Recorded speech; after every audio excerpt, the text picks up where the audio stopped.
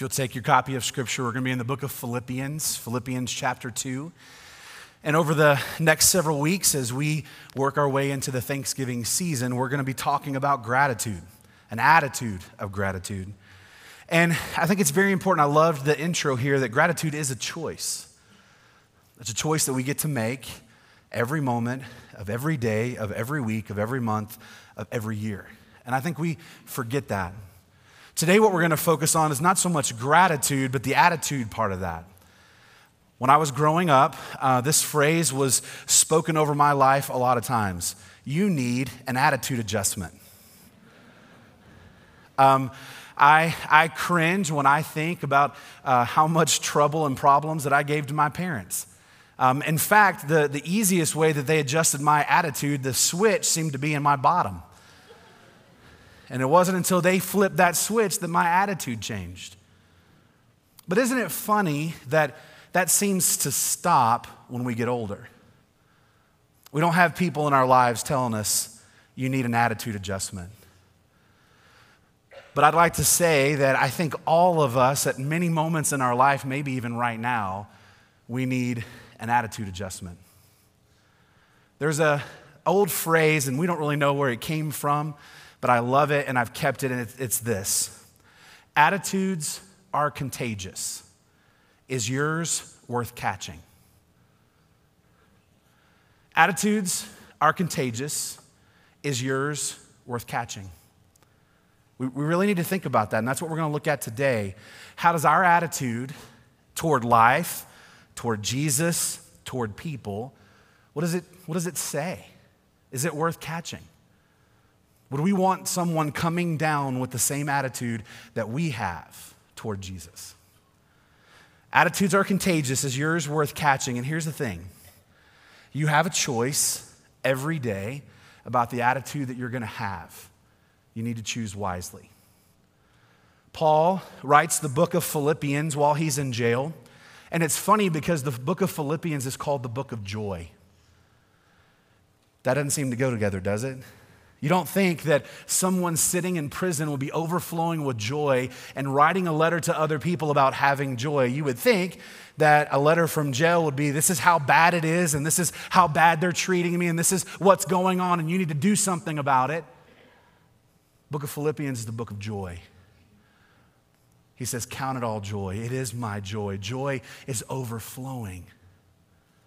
Even today, he says, I want you to make my joy complete. Paul made a choice about the attitude that he was going to have, and the attitude that he was going to have was an attitude of joy because of who Jesus is and what Jesus had done in his life. It didn't matter that he was sitting in prison. Jesus had already delivered him and set him free from the worst prison in the world, and that was his sin.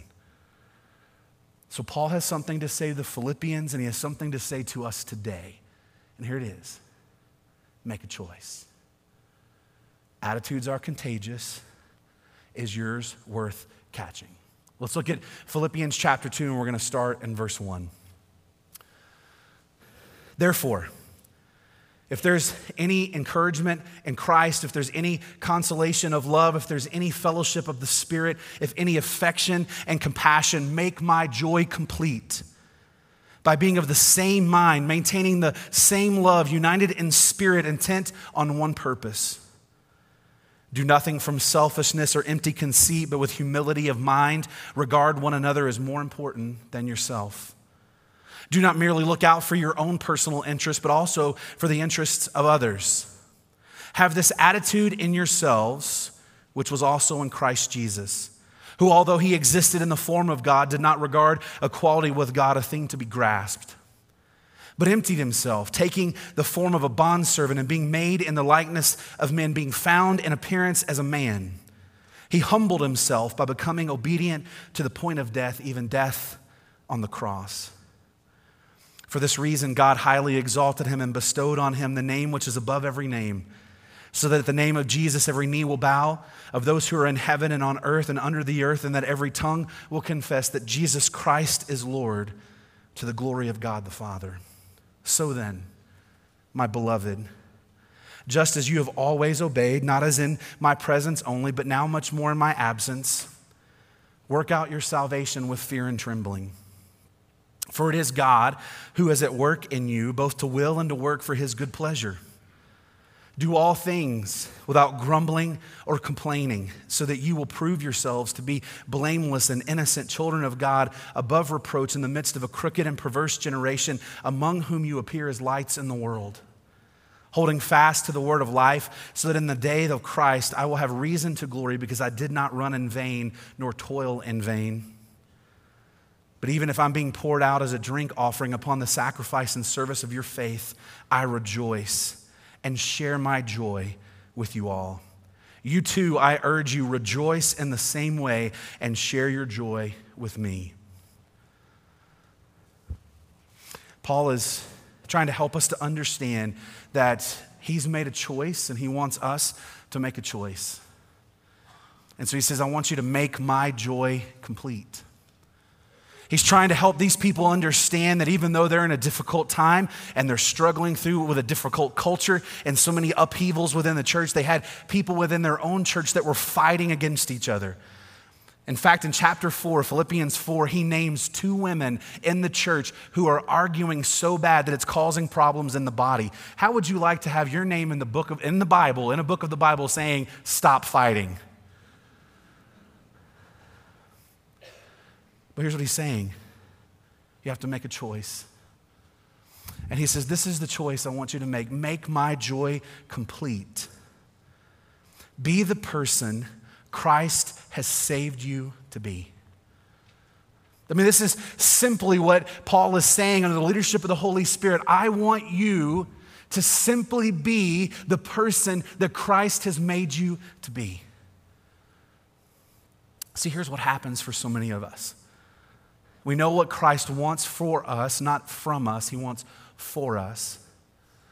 We hear it in the scriptures. We see it taught all the time, but we have within us this idea that we can never be the person that Christ wants us to be. And so here's what Paul says. Listen, make my joy full. Make my joy full by understanding and then living out the person that Christ saved you to be.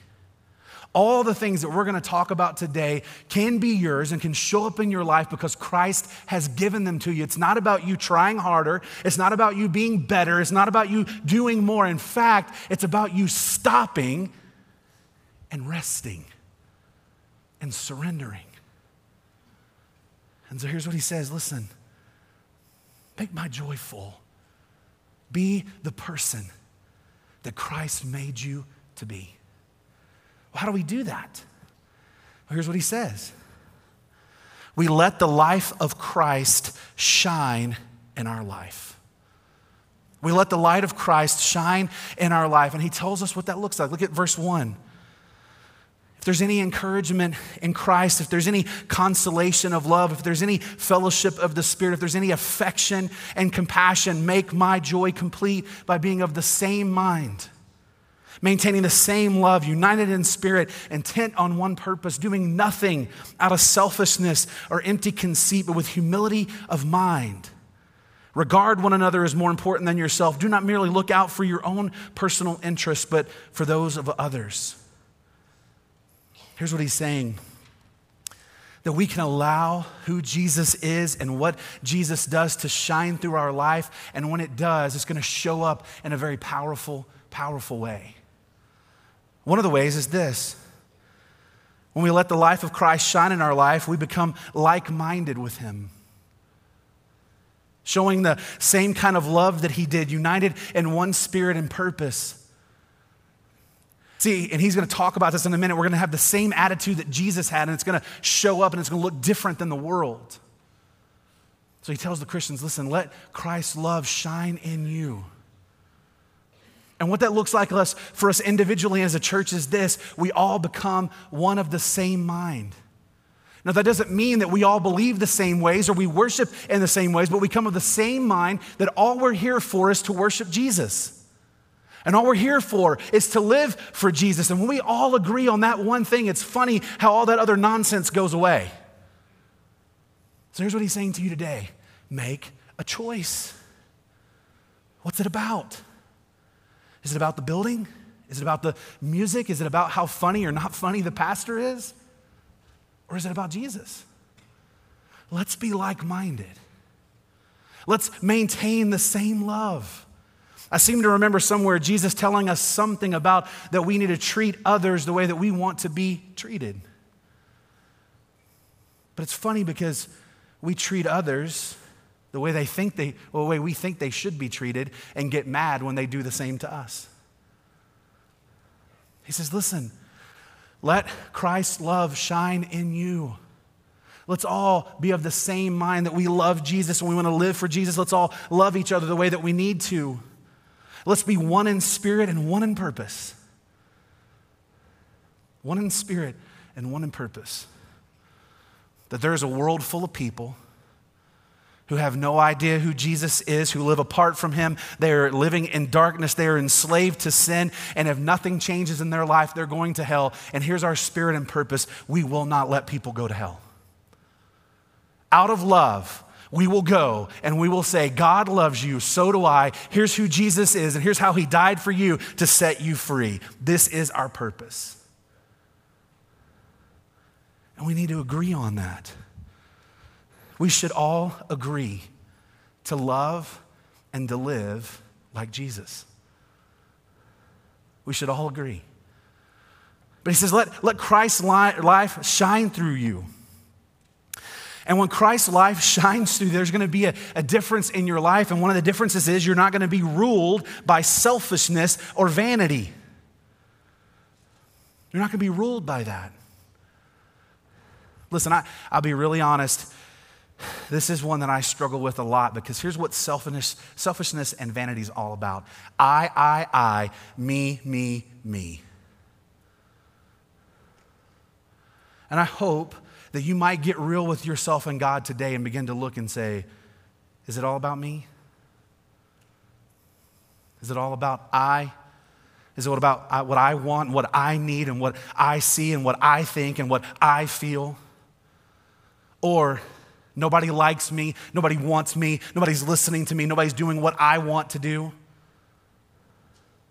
There's something that happens when Jesus comes into our life and his life shines through us. It stops being I, and me, me, me. It starts to be him, him, him. What's the pronoun that you use in your life? When his life begins to shine through us, we humbly regard others as more important than ourselves. Now, here's the wrong idea. C.S. Lewis said this so well. Humility is not thinking less of yourself, but thinking of yourself less. Does that make sense? Too many times what we think humility is, I must put myself down so I can lift somebody up. No. Humility is, I just stop thinking about me. And I start to realize the universe doesn't revolve around me. And guess what? There are other people in the world who have thoughts and feelings and needs and wants. And instead of saying, you know what? I'm going to blow all my money on this because this is what I want. Hey, you know what? There's people out there that need some things. Let me give to support that. Let me go and help that. Start to think about that there are other people in this orbit around us, and we begin to ask questions like, are you okay?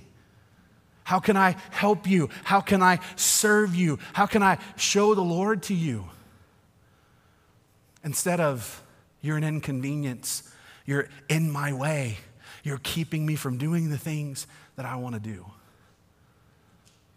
We humbly begin to think more of other people. And that's important because when you look at Jesus' life and ministry, that's exactly who he is and what he did. We're going to unpack that some more in just a second. I want you to think about that. Jesus came to serve, not be served. How is it the King of glory, the creator of the universe, the God who created everything with a simple word, came to serve us and not be served by us? Have you ever really thought about that? Let me ask it another way. If you were Jesus and you were coming, what would it look like? I'll tell you what it would look like for me. Trumpets and angels and parades, and I would come in power and glory and honor, and you better get on your knees when I get here or you're going to be in trouble. Because I'm coming to be served, not to serve. Isn't that fundamentally where we struggle? We hear all of this about being like Jesus. We hear all of this about serving, and then we think, yeah, not for me. I like being served. When the light of Jesus and the life of Jesus flows out of us, we don't look out for our own interests. That's not the sole thing that we think about or care about. We begin to act and look on the interest of other people. And here's what Paul is saying. Listen, I want you to make my joy full. And in fact, here's what happens when you do this. It actually makes your joy full. When you stop living for yourself and you start living for Jesus, this stuff shows up in your life. And all of a sudden you recognize you're not alone in this world, that there's people out there who need to be loved and cared for. And that Jesus has given you everything you need to go meet those needs. It is a radical transformation of attitude. So he says, be the person. Let the life of Christ shine through you. But we may ask, well, wait a second. How can I do this? Like, this is so hard and it's so difficult, and I've tried to do this before and it doesn't really work out well. Like, what am I supposed to rely on? Well, great. I'm glad you asked that question because he answers it. If there's any consolation of love, if there's any encouragement in Jesus, if there's any fellowship of the Spirit, if there's any affection or compassion. Now, Paul is using a rhetorical device. Basically, what he's saying is, when he says, if there's any encouragement in Jesus, he's asking you, is there any encouragement that Jesus could give you to allow you to go and do what he's asking you to do? Is there any power in the love that Christ has given you and that Christ fills you with for you to be able to go and do this? And the answer is yes. We are to rest in the power of Christ's finished work in our life. He tells us that we are united and we are encouraged by Jesus and filled with his love. Listen, when we come to a moment and we recognize that Jesus wants to live his life through us, when we begin to say, I don't have the power, I don't understand how to do this, I don't know what to do, rest in this. If you believe in Jesus, you've asked him to forgive you of your sins and you've been made new, you are now united with Jesus, you're now encouraged by his love, and you are filled with his love through the Holy Spirit. And here's the promise. This isn't a work you have to do. It's a work that Christ is doing in you and through you. How do I do this? You don't. Jesus does. How can I get over myself? How can I change my attitude? You can't. Jesus will. And so you rest. You surrender and say, okay, Jesus, I know that my attitude is not where it needs to be. I know that I'm not thinking of others. I know I'm only thinking about myself. I surrender. Do your work. I'm trusting in the work that you've already done. See, here's the thing. When we look back to the cross, it shouldn't just be enough to save us, because it is. What it should be is the encouragement for us to say, if he can do that, what can he do in my life now? And he can change your attitude. And he can change your selfishness. And he can change your vanity. He can actually make you a loving, kind, compassionate person, because that's who he is.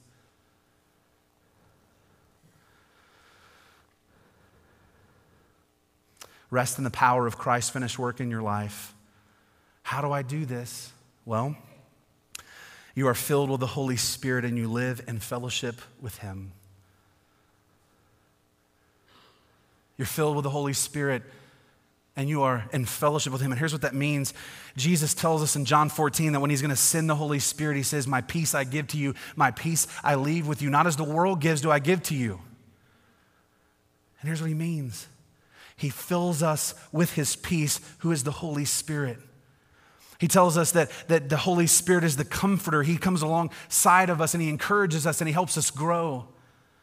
And here's the amazing thing. As God implants the Holy Spirit inside of us, he's called us to go out and be the Holy Spirit in the world. To come alongside people who are hurting and broken and encourage them and remind them of who Jesus is and remind them of what Jesus has said. And again, it's not on you. You ever have those moments where you're with someone that you don't really know well and all of a sudden from the inside, all these bells and whistles are going off. You need to talk to them. You need to ask them what's going on in their life. You need to pray for them, and we shut that stuff down. You ever had that? I was standing in the grocery store the other day talking to a cashier and just this overwhelming desire. You need to pray for her. Ask her what's going on and pray for her. And the conversation I had in my head was, are you crazy? I got 12 people behind me. If I start going in conversation, I know what they're going to be saying is, shut up, move on. And so I squashed it. Here's the reality. That's the Holy Spirit. Holy Spirit is wanting to comfort and encourage and use you to do it. So we don't have to do it. He does it. How do we rest in the power of Christ's finished work? We rest in the fact that his power and his grace is able to transform our affection and our compassion. That last phrase there, Paul gets a little bit snarky and he says, well, is there any kindness and affection in your life? It's almost like saying, are you simply a decent human being? Can you look at other people and go, hey, they're in need and I'm going to help them? Because if not, you might be a psychopath. Here's what he's saying. Listen, is there any kindness in your life? Is there any compassion in your life? If it's there, I put it there. And I want to encourage that for you to be kind and compassionate to other people because that's who Jesus was. He was kind and compassionate. The thing that got Jesus the most trouble with the people in the world wasn't what he taught. I mean, it was that, but it was how he acted. You ever notice the Pharisees would absolutely lose their mind when Jesus had the audacity to be kind and compassionate to people that they hated?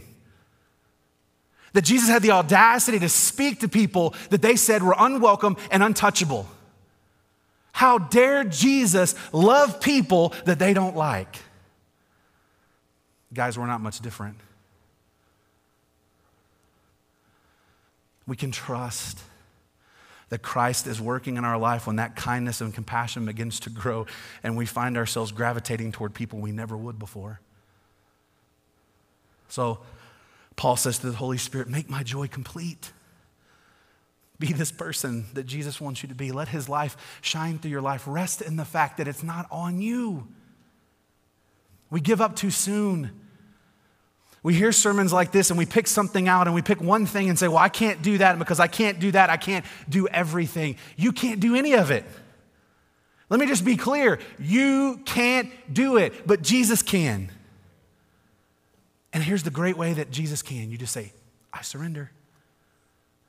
I surrender. Make this happen in my life. Now, Paul, being the wonderful preacher that he is, understands that people are going to have some questions and concerns about this. And one of the questions would be, are you sure about this? I really don't see this in Jesus' teaching, and because I don't see it in Jesus' teaching, I don't think it needs to show up in my life. Listen to his answer. Have this attitude in you, which was in Jesus. Jesus taught it by the way that he lived. Verse 5. Have this attitude in yourself, which was in Christ Jesus, who, although he existed in the form of God, did not regard equality with God as something to be grasped, but he emptied himself, taking the form of a bondservant and being made in the likeness of a man. Being found in appearance as a man, he humbled himself by becoming obedient to the point of death, even death on the cross. Can I just say that we could spend the next 100 years of our life trying to unpack those 3 verses and we wouldn't even scratch the surface? Does it ever amaze you? Does it ever overwhelm you that God himself humbled himself, emptied himself, and took on the form of a servant to serve you? Man, that's tough. That's kind of hard to swallow because everything that I know about God is the opposite to that. But not this one, not our God. Here's what Paul's saying. Look at Jesus' life. Who was it about? What was it for? Jesus' life was about others, and it was for the service of them, to rescue them, to save them, and make them new and set them free. Have that attitude. Have the same attitude. Jesus was the example of true humility. He didn't think of himself less. He didn't put himself down. He just said, okay, I'm going to meet the needs of others. Jesus willingly emptied and humbled himself for us. Just let that line sink in for a moment. Jesus willingly emptied and humbled himself for you. See, here's the thing about humility. When we do humility right, it's the greatest expression of love. It's the greatest expression of love. Because it says, I'm willing to do something for you that needs to be done. Now, here's what this emptying and humbling is all about. Jesus never stopped being God. Here's what he did. Instead of sitting on his throne and looking down at us and saying, well, you got yourself into it, you're going to have to get yourself out of it. I told you that you shouldn't do this, and I told you you shouldn't live this way. Well, you just kind of have to deal with the consequences. In love, Jesus says, I'm leaving this place to come to you. Jesus wasn't forced to do this. He wasn't humiliated into doing it. In love, Christ stepped off the throne of eternity and took on humanity. Love. God demonstrated his love to us by becoming one of us. Jesus didn't sit on his throne and say, look, you need to figure this out and you need to get your act together. When you figure it out and get your act together, you come see me. He says, no, this is never going to happen. You are caught in sin, so I'm coming to you. You can't come to me, so I'm going to come to you. In love, Jesus came to us. This may surprise you, but it shouldn't. It was Jesus' joy to come be with us. You ever thought about that? It was Jesus' joy to come and be a human being for us. It was his joy.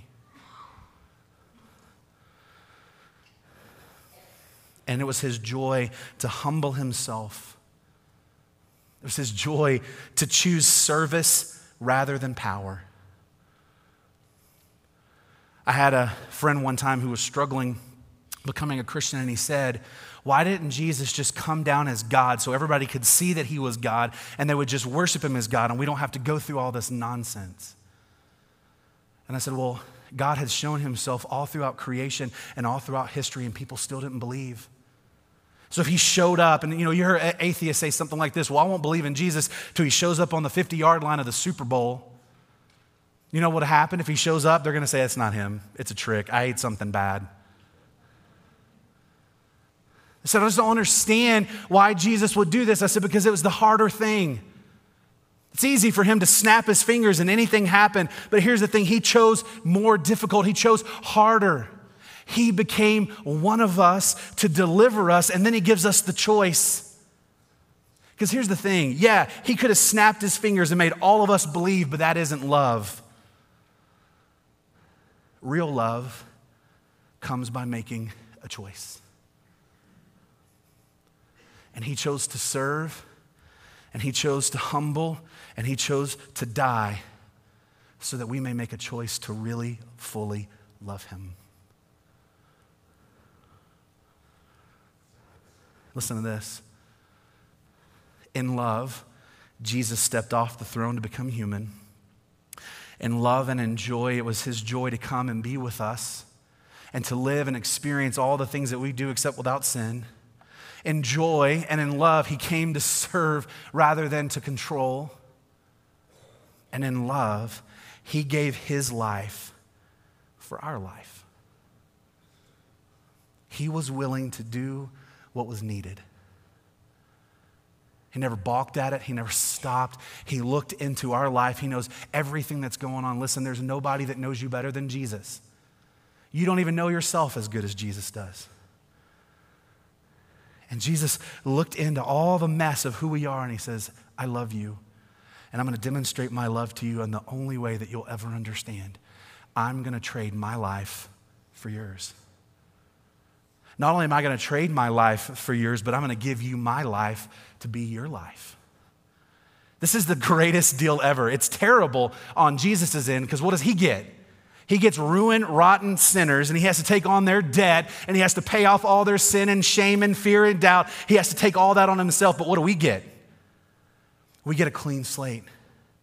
He wipes it all away, and then he pours out the riches of heaven on us. Great deal for us, bad deal for him. But in love, Jesus says, listen, I want to trade my life for yours. Now, it's no surprise at what comes next. Have this attitude in yourself that was in Jesus, and this was Jesus' attitude. In love, I'm not going to sit by when somebody else is struggling and hurting. I'm going to come. In love, I'm not going to stand by when they're hurting. I'm going to come and serve. And in love, I can't allow this to go on, so I'm going to trade my life for theirs. It's not surprising what happens next. Verse 9, for this reason, God highly exalted him and bestowed on him the name which is above every name, so that at the name of Jesus every knee will bow, of those who are in heaven and on earth and under earth, and that every tongue will confess that Jesus Christ is Lord, to the glory of God the Father. Why? Because of the attitude that Jesus had. Because of the attitude that Jesus expressed in this world, because of the love and the service and the kindness and the compassion and the sacrifice.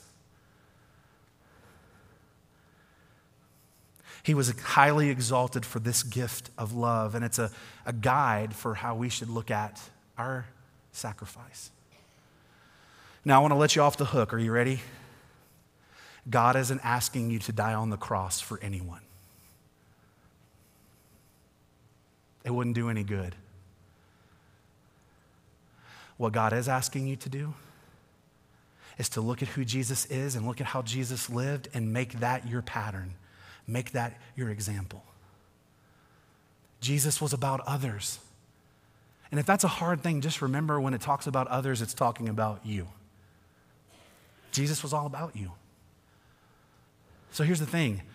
This isn't about losing everything that you are. This isn't about going to the cross and dying. What it's about is making a choice every moment of every day, of every week, of every month, of every year, to have the attitude of Jesus where it's not about you, it's about others.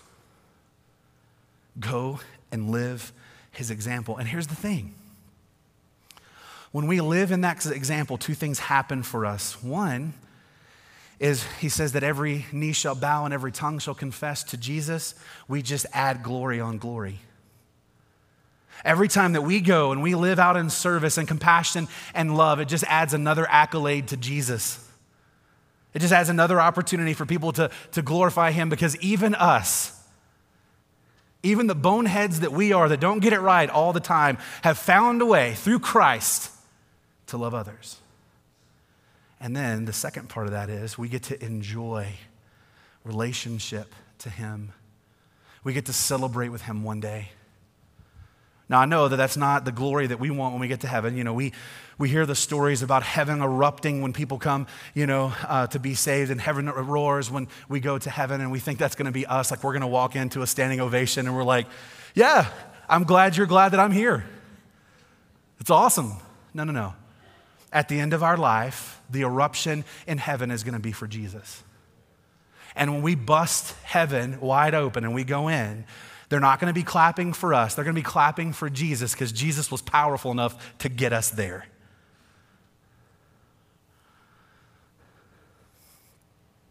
Now, I love the two little words that come next. Verse 12, so then. So then. What does this look like in our life? How does it look to have a different attitude? How does it look to not be selfish and self-centered? How does it look to put others first in your life? Well, he's going to tell you. So then. Now, here's the rub. I've already kind of let the cat out of the bag that these are things that we need to be doing practically, so you can ignore this totally.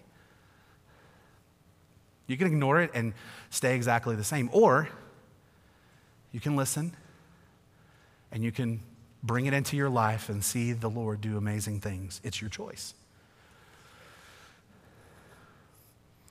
So then, my beloved, just as you've always obeyed, not as in my presence only, but now much more in my absence, work out your salvation with fear and trembling, for it is God who is at work in you, both to will and to work for his good pleasure. This verse gets blown out of context so much. He says, work out your salvation. Now, I want you to listen. There's an important word, work out, not work for. Work out, not work for.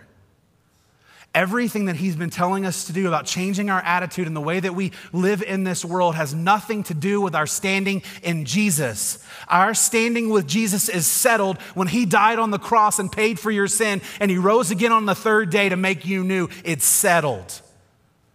The only thing that we have to do is ask Jesus to come and save us, and he does. It's all about him. It doesn't change that. So here's what he says. Listen. Make my joy complete by working out your salvation. And what that means is taking these things that you know and these things that you're coming to believe and these things that the Holy Spirit is teaching in your life and let them show up in your life. That's what working it out means. Let's work it out. You got a bad attitude? Let's work it out. You don't love people? Let's work it out. How do we work it out? We put some Jesus in it. Let's go. Work out your salvation. Now he says fear and trembling. Why fear and trembling? I mean, salvation is a beautiful and wonderful thing. What do we need to be afraid of? We need to be afraid of ourselves. Oh, I love this story. There's a pastor named Harry Ironside. If you've never heard of him, go look him up. He's an amazing guy. He loved Jesus, and he loved sharing Jesus with people, but he had a problem. He was prideful. Now, listen how awesome this guy is. He went to a pastor friend of his and said, listen, I'm really struggling with pride. I don't know how to get rid of it. I don't know what to do. And here's what his friend said. I want you to get a sandwich board. You remember sandwich boards people wear? They have stuff on the front and stuff on the back. He lived in Chicago, early 1900s. He said, listen, I want you to put the gospel on the front and the back, and I want you to walk around Chicago with the sandwich board on. And he did. He walked around and people spat on him and people threw stuff at him and people cursed at him, and he just walked and he walked and he walked. And he gets done at the end of the day and he says, wow, this was super humbling. This was really what I needed to put my pride in check. And as he took the sandwich board off, this is what he thought. I don't know anybody else that would be willing to do what I just did. Ruh-roh, Raggy, we got a problem. How do we work out our salvation, and why do we work it out with fear and trembling? Because we do that. We short circuit the whole thing. God tells us to do something, we do it, and man, we can't start patting our backs fast enough. Look at what I did. Aren't I so great? We got to be fearful and trembling because we can short circuit the whole thing. But here's the good thing. This isn't about humiliation and condemnation. It's about grace. God's grace meets every time that we do that. Work out. Now here's the tough one. We do all things without grumbling or complaining. Do all things without grumbling or complaining, that you'll prove yourselves to be blameless and innocent children of God, above reproach in the midst of a crooked and perverse generation, among whom you shine as lights in the world.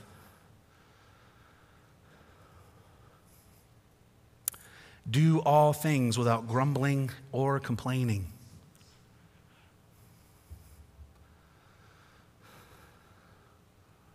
Have you ever asked why we grumble and complain? I do, because I do it a lot. Let me tell you where grumbling and complaining comes from. When you are at the center of your universe. I've done extensive research over my 20 years in pastoral ministry, and I've come up with a test for you and for me to know if we are a grumbler or a complainer. You want to learn some of the things that I've found? Here's the test. You might be a grumbler or complainer if your outlook or response to life is always negative. If you can find the dark clouds in every silver lining, you might be a grumbler or a complainer. You might be a complainer or grumbler if you have to point out every flaw that you find in everything, whether they're really there or not. You might be a grumbler or complainer. You might be a grumbler or complainer if you're convinced no one knows what they're doing anywhere at any time. You might be a grumbler or complainer if you have to share your opinion on everything, whether you've been asked or not. You might be a grumbler or complainer if you have to be right about everything, get your way in all things, and pitch a fit when you don't. You might be a grumbler or complainer if you think that this doesn't apply to you.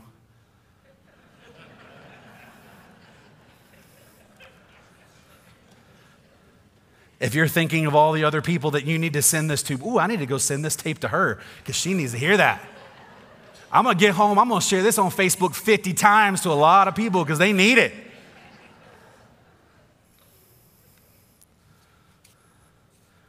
So what happens if you find out that you're a grumbler or a complainer? Good news. You found out that your attitude needs to change. And greater news, Jesus is really awesome at changing attitudes. Here's a question. What would it look like if you didn't grumble or complain for 24 hours?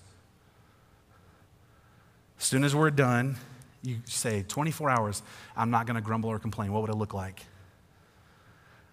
A lot of times in my life, I probably just wouldn't say anything. That's what it would look like. People are like, Michael, you're pretty silent. What's going on? Can't talk. Can't talk? Can't talk. What would it look like? Better question.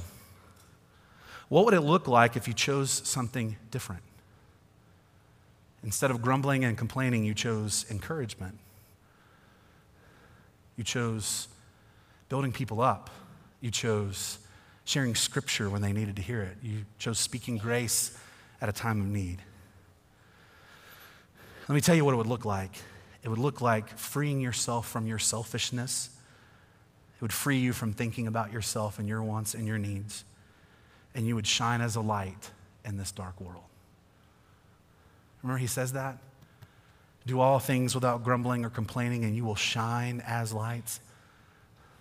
Listen, this isn't letting us off the hook, but it's just reality. We are flooded with grumbling and complaining. Flip on the TV, what do you see? Somebody on there with an opinion about something, and they're mad at somebody else because they're not doing it the way they want them to do it. Is it really a surprise that starts becoming our mindset and our attitude and what we say and what we think? No. But you have a choice. He says, hold fast the word of life. We need to anchor ourselves in Jesus. And here's the thing. If you really want to know who Jesus is and what he's done, read his word. It tells you. You ever struggling with what the Bible's all about? Let me tell you, one word, Jesus. John 20:31, these things have been written to you so that you may believe that Jesus is the Christ, the Son of the living God, and find life in his name. Anchor yourself in that, and you will anchor yourself in Jesus. And I love this. He ends and says, listen, I'm pouring my life as an offering to God, and I want you to pour your life out as an offering to God. The whole sum of this is that we begin to see that all of these things are ways that we can show God how we love him. And so we pour ourselves out on changing our attitude, and we pour ourselves out on letting Christ's life shine through us, and we pour ourselves out on kindness and compassion and loving people. I had a professor, my pastor in New Orleans. He used to pray, and I'll be honest, I just didn't understand it at first. he used to pray, Lord, use me like spare change. Now, I know that's not much of a thing anymore. None of us really ever carry cash, but what happens when you have spare change? Do you worry if you drop it? Do you worry if you throw it in the counter for the extra, change so somebody else can have it? Do you worry if you give it to somebody else? No.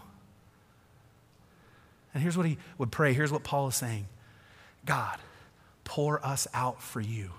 Spend us, use us, take everything pour us out for you.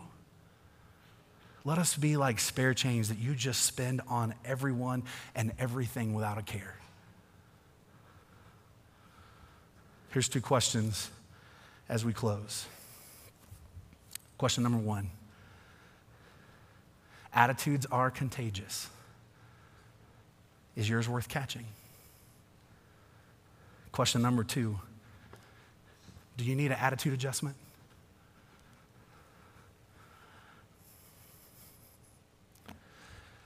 Maybe you're here today and you've never received Jesus as your Lord and Savior. Your attitude needs to change. Your attitude needs to change toward him and understand that he's your only hope. Your only hope of forgiveness, your only hope of freedom, your only hope of life and everlasting abundant life forever. He's your only hope of change in your life. So do you want to make a change today? You can. Are you here and you're struggling with things in your life and you just recognize, I need an attitude change? Maybe it's sin, maybe it's shame, maybe it's stuff from the past, maybe it's attitudes that you have about people or the way that you treat people, I don't know, but the Holy Spirit does and he's talking to you right now. See, here's the hope. This isn't about punishing your attitude, it's about giving you hope that there can be a change. And here's the change. I repent, I confess, and he forgives. It's up to you. Let's pray. Father, we thank you, we praise you, and we love you. And I pray right now that you would help us really see ourselves for who we are and see the attitudes that we have. And God, that we would recognize that we can make a choice and you can make a change. Do not let us leave this place today without confronting that and asking ourselves the question, is my attitude contagious? Would I want people to have the attitude that I have right now? And if the answer is no, you can change. Father, help us to say yes. It's in Jesus' name we pray.